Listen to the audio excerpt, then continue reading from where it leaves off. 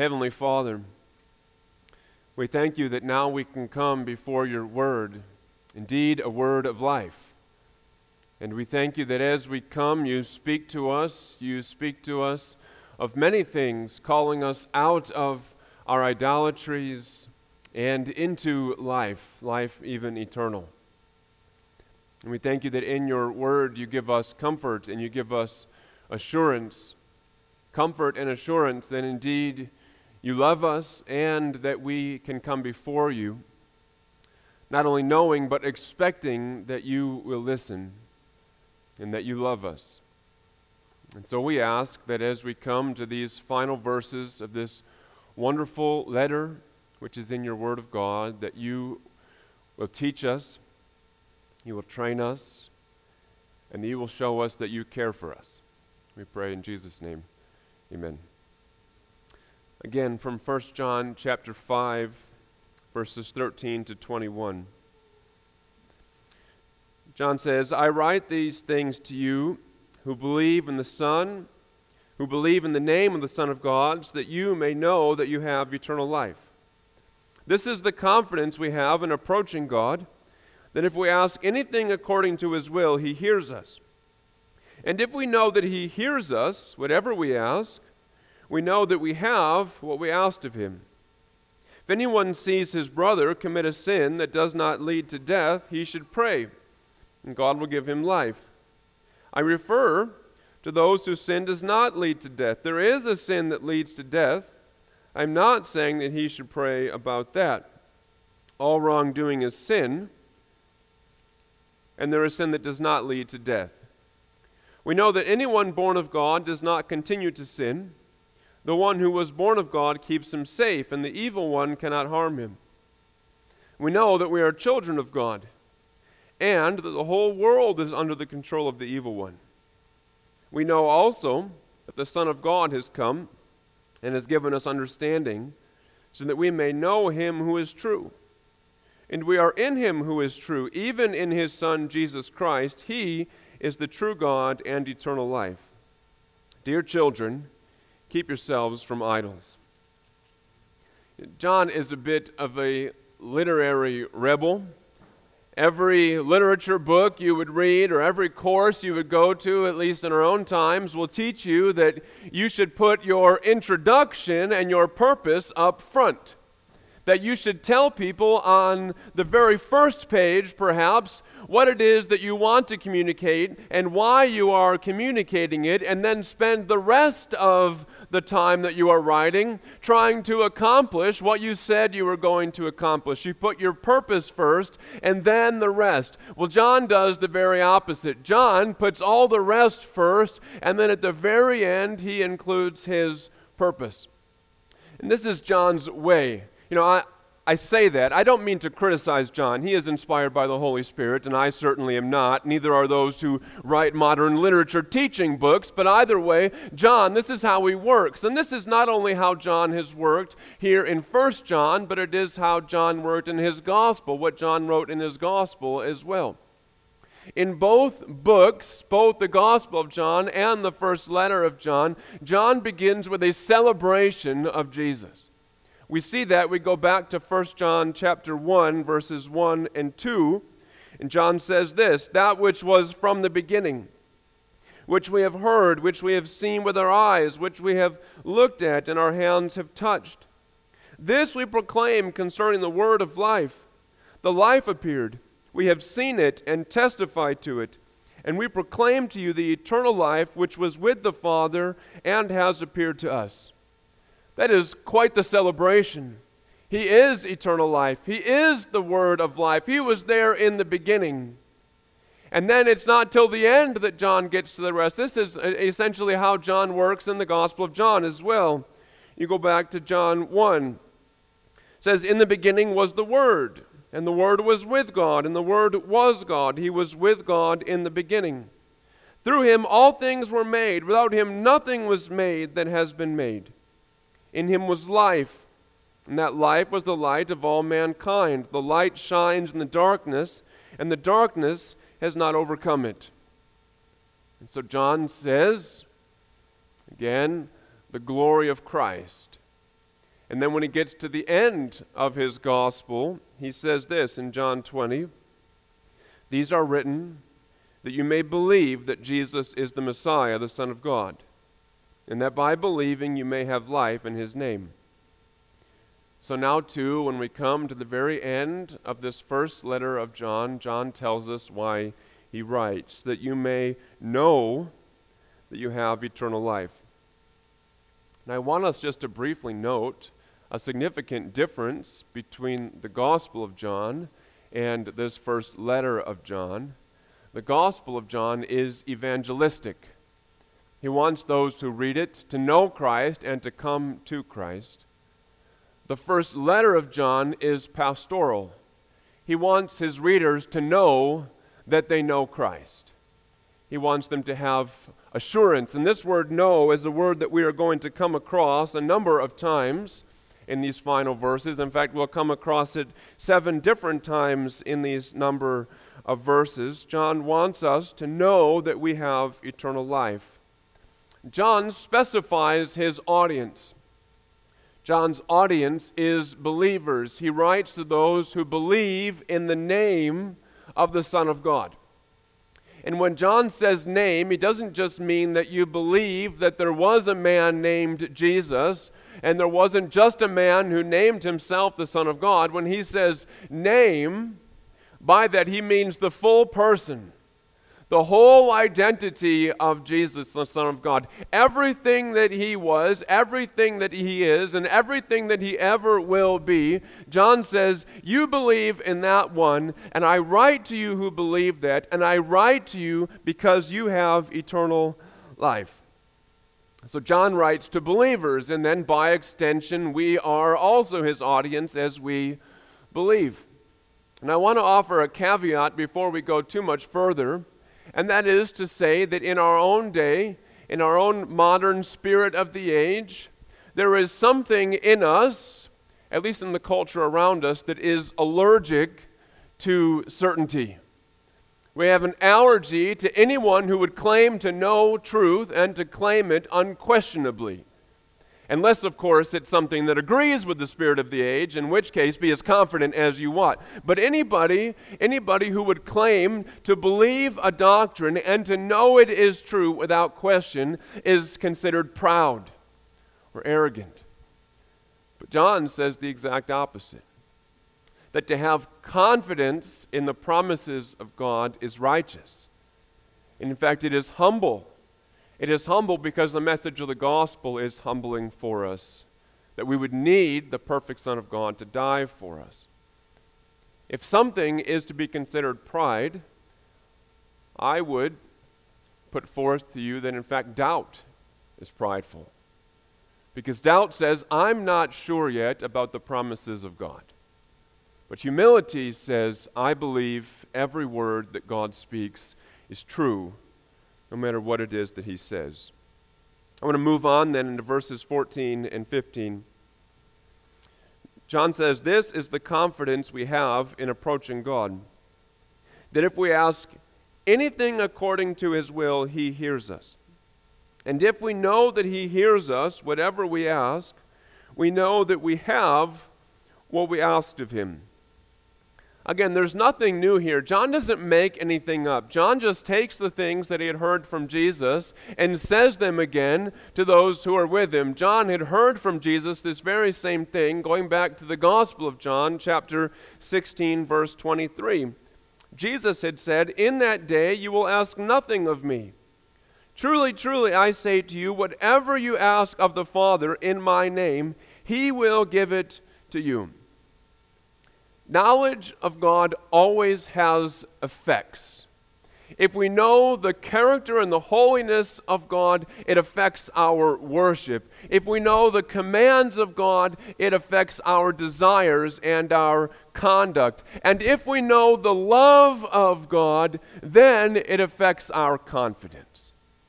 And since God has loved us, then we have confidence to approach him. We have confidence to come before him in prayer.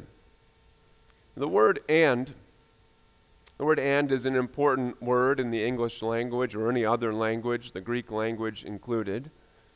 And there's a little Greek word, and, that connects in the Greek language verses 13 and 14. And the ESV, a shameless plug for the ESV translates from verse 13 to verse 14, that you may know that you have eternal life, and this is the confidence we have in approaching God. It is because of our eternal life that we have confidence to approach God. And why not? Why wouldn't we? If God has loved us so much that He would give His Son, not just a Son, not just a Son like we are sons or we are daughters, but the Son, if He would give His one and only begotten Son for us, if He would have His Son crucified for our sake, then why would He not listen to our prayers? Such is the depth and the glory of God's love for us that allows us to come with confidence. Simon Kistemacher says, because of the gift of eternal life, the believer has the confidence, that is, the freedom to approach God in prayer anywhere and anytime. As a child of God, he freely comes to God with his praise and petitions. Freely. Isn't that a great word? We know the God who hung every star in the sky. The God who controls the very smallest of the atoms, the God who created the human cell and every galaxy. We know this God, and we not only know Him, but we are loved by Him. We are not only loved by Him, but we are called His children. And we are not only called His children, but we are invited into His presence in prayer. And we are invited to come freely. We come not like Esther before the king. Esther before her own husband. She came to the king, and she came hoping that he would not have her stricken down because she came presumptuously. But we come as a child before his good Father. We come with respect. We come in humility, but we come with confidence. Confidence in His love and care for us. Of course, prayer is not a blank check. Many folks, I think, in not only our own day, but particularly around the world as well, would put forth prayer as some sort of a blank check. But that's not what Jesus says. That's not what John says. John says, if you ask anything according to His will, and that is that we do not pray for anything and expect to receive it. We expect to receive what we ask for that pleases the Lord. And sometimes the Lord says no. Even sometimes the Lord says no to the holiest of people. You remember when Jesus is on the eve of His suffering, when He knows that it is coming, when He knows that Judas is coming to betray Him, and He knows the cross and the forsakenness of God awaits Him, He prays, Father, if it be your will, let this cup pass from me. And the Father says, no, it is not my will. And so it is that sometimes we may come to the Lord and He may very well say no. But I do not want us to focus on the no's. I want us to focus on the yeses, because that is what John focuses in our time together. When we come to the Lord, we are able to come boldly in expectation that what we come and ask for, we will receive. Do we pray for wisdom? James says, pray with it, pray for it, knowing that you will receive it and expect to receive it.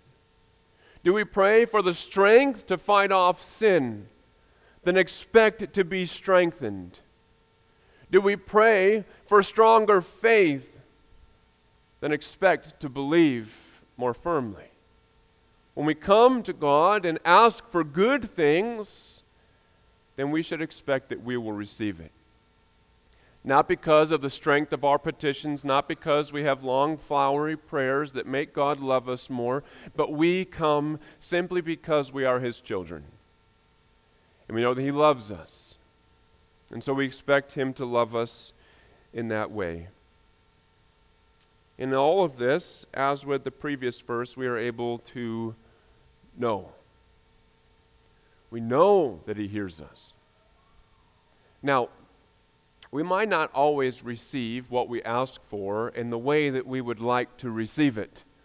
Sometimes the Lord answers our prayers in different ways than we would hope for. In this sense, sometimes I pray with kind of one eye open, thinking, how are the ways the Lord could answer this prayer that I might not particularly enjoy?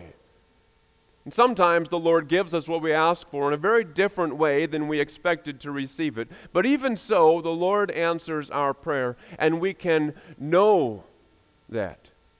I want to move into verses 16 and 17 as John makes application of what he has just said. If anyone sees his brother commit a sin that does not lead to death, he should pray, and God will give him life. I refer to those whose sin does not lead to death. There is a sin that leads to death. I am not saying that he should pray about that. All wrongdoing is sin, and there is sin that does not lead to death.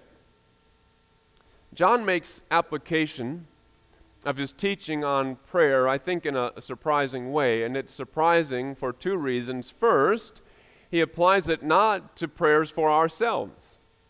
And secondly, he refers to it and he applies it in prayers not for tangible things, not for things that we can touch or taste or smell, but he applies it to prayer for others and to prayer for spiritual things. Now, that does not mean that it is wrong, or we may not pray for physical things or tangible things for ourselves. This is the Word, this is the disciple of Jesus who taught us to pray, give us this day our daily bread. But here, he speaks to prayer for others and prayer for spiritual things, encouraging us not only to be mindful of ourselves in our prayers, and he calls us here to pray for those who sin. Now, we'll get into the sin that leads to death in just a moment. If you were to read this passage, I suspect the big question in your mind would be, what is this and have I committed it? And we'll get there in just a moment, but I want us to focus first, again, on what John tells us to pray for. If you see a brother who sins, pray and he will be given life. John tells us to pray for brothers. That is, that for fellow people who have been born of God. He tells us to pray for Christians, that we should pray for one another. We rightly pray for the gospel to go to all the world.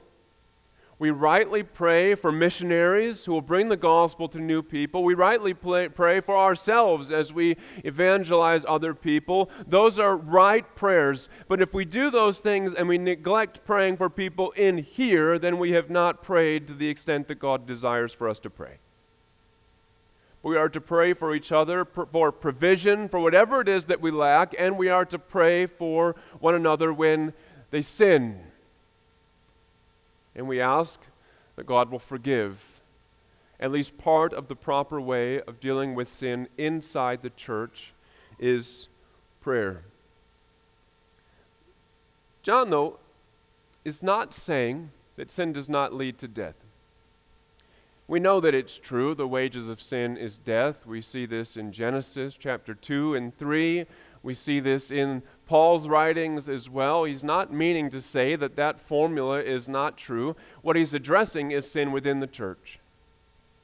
He's addressing sin among those who already confess Christ, who've already been justified and had their sins forgiven, and now they stumble into sin once more. And we are to pray that this brother or this sister comes out of that, back into the life, back into the light to which they have been called to live. But I want us to look at the certainty here of what John says. He says God will give him life. Not might, not could, not likely. He says will give him life. There is such a great confidence and assurance in this. John is so confident in the effectiveness of our prayers and in God's desire to answer them that in his writing he says that God will forgive them, God will give them life. He ties together the idea of prayer and God's answer so tightly that it is almost as if our prayers itself affect the forgiveness of God towards others within the church. This is how confident John desires for us to be in prayer. But then, John tells us that he's not saying that we should pray for those who've committed the sin that leads to death. Now this raises this big question. What is the sin that leads to death? And there have been a number of answers which have been offered over the years. Some have said these are the sins that listed in the Old Testament that merited the death penalty. Sins like murder or adultery or things like that. But given the full scope of the Scriptures and the forgiveness offered even to those types of sinners, it doesn't seem that that would be a fair interpretation. Perhaps a better understanding, nearer to the truth, would be from the life of Jesus. Jesus ministered in power. He ministered with miracles. He could even raise the dead. But the Pharisees, knowing that Jesus had done these things, they couldn't deny that he'd fed the people with miracle bread. They couldn't deny that he had walked on the water. They couldn't deny that blind saw and lame walked. They couldn't deny that, so instead they slandered him. And they said that he was not doing these miraculous signs in the power of God, but he was filled with demons and used their power. Sort of like the magicians of Pharaoh back before the Exodus. Jesus says, "You may blaspheme the Son of Man, but anyone who blasphemes the Holy Spirit will be condemned." The issue with this interpretation is that it can only be part of the story because John hasn't referred to this at all the rest of his letter. So while I think that answer is on the right track, I think there's a better, fuller answer involved here. And it is the sin which John's opponents had committed. John's opponents once had been in the church. Once they had professed a love for Christ. Once they had said that they loved John. And now they have not only left John and left the church and left the real Jesus, but now they have begun to slander the real Jesus, slander the real God, slander John, and accuse the Christians who have remained faithful to John of not really being Christians. And so they have not only left, they have not only grown to have doubt, but they have grown to be mortal enemies of Christ. And John says this is the sin that leads to death. Now, notice that John does not say that you should not pray for them. He's just saying that I am not saying you should pray for them. He's not forbidding us necessarily to pray. He's just saying that's not my point. My point is that you pray for people in here. And God will hear, and God will answer. Now the writer of the Hebrews says this, "For it is impossible, in the case of those who have once been enlightened, who have tasted the heavenly gift and have shared in the Holy Spirit, and have tasted the goodness of the Word of God and the powers of the age to come, and then have fallen away, to restore them again to repentance, since they are crucifying once again the Son of God to their own harm and holding him up to contempt." It's exactly what John's enemies were doing. They're crucifying the Son of God again, making him to be a shameful object of scorn instead of a beautiful object of desire and worship. John does not say pray for them. He says pray for yourselves. And we see this, John circles back now to verses 18 and 20, and he comes back to all the main themes of the whole letter as he draws very near to the close. He says, "We know that anyone born of God does not continue to sin. The one who was born of God keeps him safe, and the evil one cannot harm him. We know that we are children of God, and that the whole world is under the control of the evil one. We know also that the Son of God has come and has given us understanding, so that we may know him who is true. And we are in him who is true, even in his Son, Jesus Christ. He is the true and eternal God and eternal life. Another thing that they know is that those who belong to God, those who have been born of God, do not continue to sin. Now again, we don't mean by this that they never sin. We simply mean that they do not walk with sin. Those who are born of God do not hold sin's hand and go on romantic evenings together. There is an enmity between the believer and sin. We do sin. We do sin. John says back in chapter 1 that we deceive ourselves if we say we have no sin. We are liars. But he says as well that those who are born of God do not live in sin. You go back to chapter 1, verses 5 and 6. There John said, "This is the message we have heard from him and proclaimed to you, that God is light, and in him is no darkness at all. If we say we have fellowship with him while we walk in the darkness, we lie and we do not practice the truth." We walk in the light. John Stott, I think, had a very helpful couple of sentences about this. He said, "Sin and the child of God are incompatible. They may occasionally meet. They cannot live together in harmony." And I want you to see the assurance, though, that John offers to his people. He says, "And the evil one cannot harm him." This goes back to the Lord's Prayer. The Lord's Prayer, Jesus teaches his disciples to pray, "Deliver us from evil." But a fuller translation of that might be, "Deliver us from the evil one." And here John says that evil one can't touch you. He may put things in your path that make you stumble. He may put temptations in your life, but he cannot overcome you.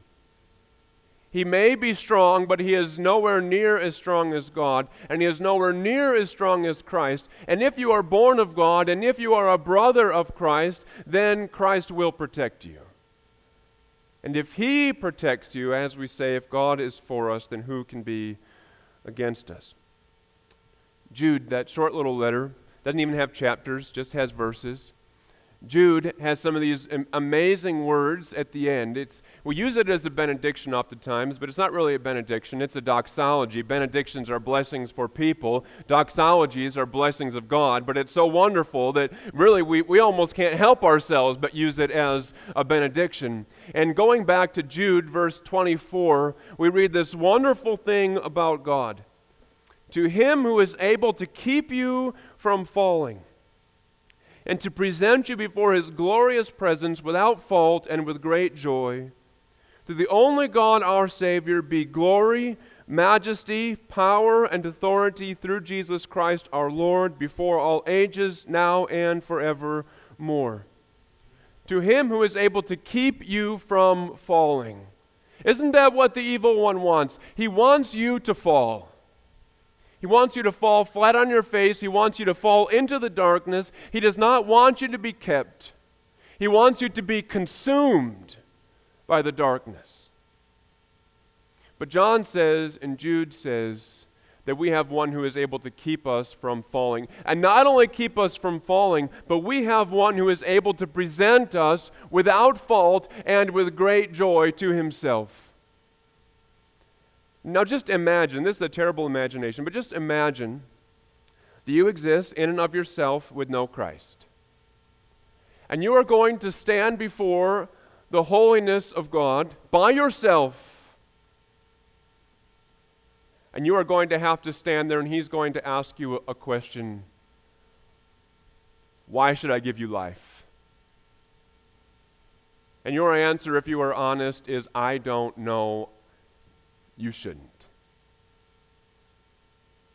But here, we have a God who is able to present us before himself with great joy, who is able to present us before himself without fault.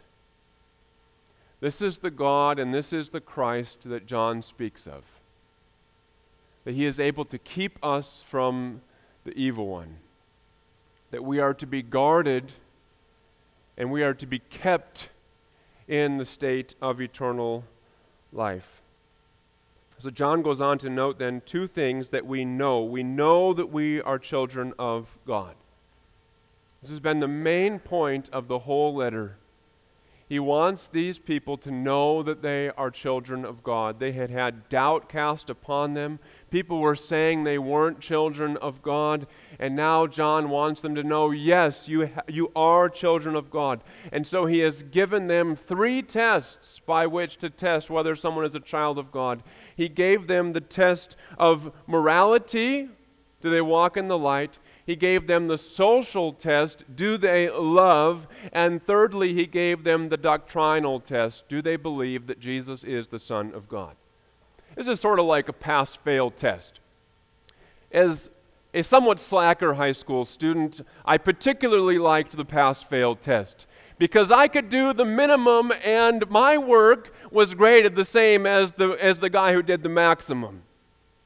I can imagine the valedictorian didn't like the pass-fail test for the inverse reason that I did like it. But here we have pass-fail tests. Do you walk in the light? Not perfectly, not 100%, but do you walk in the light?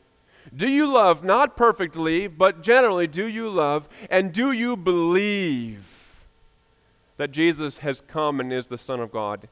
If the answers are yes, then you passed. And John says, those others, they did not pass, but they failed. But you have passed. And therefore, you can know that you are born of God. Sometimes we need assurance. We need to be comforted. And this is why John writes. He spends 5 chapters to make one point. This is what it means to be a Christian. And you are one. You know, one frequent fright for young children is the nightmare. The nightmare, if you have children or if you were a child, you're familiar with the concept of a nightmare. You have a dream, it's particularly terrifying. You wake up, and as a child, you're not sure whether it was real or not. And so in that state of half asleep and half awake confusion, you wake up crying or perhaps screaming, and you gather yourself together, and you go to mom and dad's room, and mom and or dad wakes up and grabs you and says, "It's okay. It wasn't real. It was just a dream. You're going to be fine." And so that's how it is here. John, their father in the faith, takes them in and says, everything is okay. You belong to God. You are his child. So John finishes then in verse 21, finishes this letter not with some kind of flowery wording, not even with, "and I love you," just with a simple command in verse 21. Dear children, keep yourselves from idols. Dear children. It's this term of endearment again. He wants to give them a fatherly comfort. And then he gives them an instruction. Keep yourselves from idols. Now, there are all kinds of idols. There have been all kinds of idols for as long as there has been sin. But the idol that John has in mind here is the idol of the fake God and the fake Jesus. These fake Christians were trying to seduce the real Christians into worshiping the fake God and the fake Jesus. And they had made an idol, not out of gold or silver. They had made an idol in their minds and in their hearts. And they wanted the faithful to become unfaithful and to go after the corruption. John warns against the kind of idolatry that we recited earlier from the Heidelberg Catechism. This was question 95. What is idolatry? Idolatry is having or inventing something in which one trusts in place of or alongside of the only true God who has revealed himself in the Word. They had invented a fake God. They had invented a fake Jesus. You know, there are fake Jesuses all over the place and all around us. There is the fake Jesus of the spirit of the age. He was a guy who lived in history. He was significant, but that's about it. There is a Jesus of Islam. The Jesus who was a prophet, even a great prophet, but nothing more.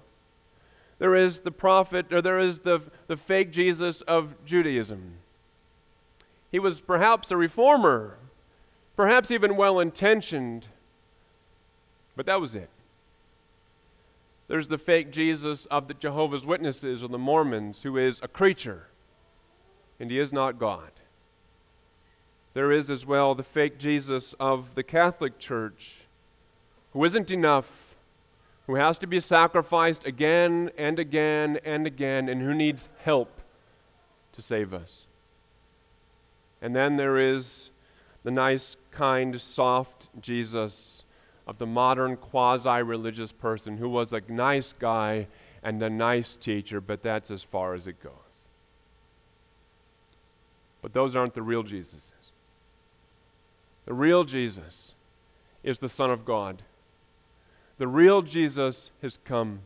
The real Jesus is not a God masquerading as a man, nor is he a man masquerading as God. He is God and he is man fully at the same time without any confusion or compromise. The real Jesus is God. The real Jesus is worthy of worship. The real Jesus really shed real blood. The real Jesus is really good enough, great enough, strong enough, wonderful enough, gracious enough to save whoever he wants. That's not their Jesus, but that's our Jesus. And so we should love and believe and trust only in John's Jesus, who is ours. Let's pray.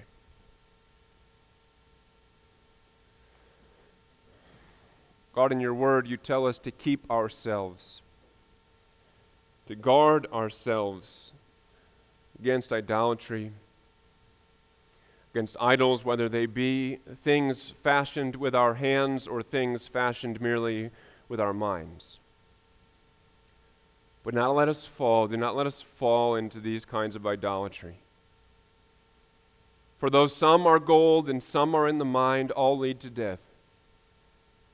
And so spare us from that death.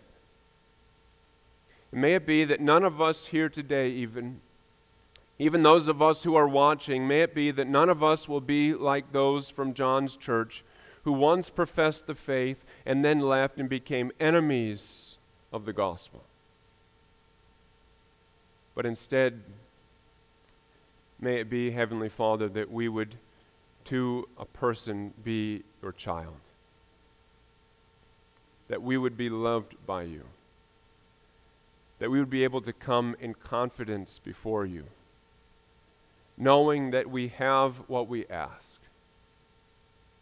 So as we have come through, Father, as we have come through this whole letter, inspired by your Spirit, bearing witness to your Son,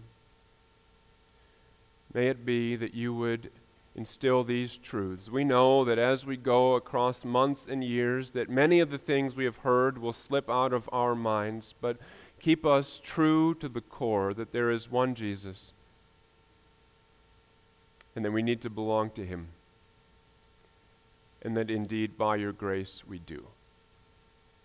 So bless us as we leave from this place, as we come away from this time in your word. Bless us with this assurance. We ask in that great confidence. We ask in the name of Christ. Amen.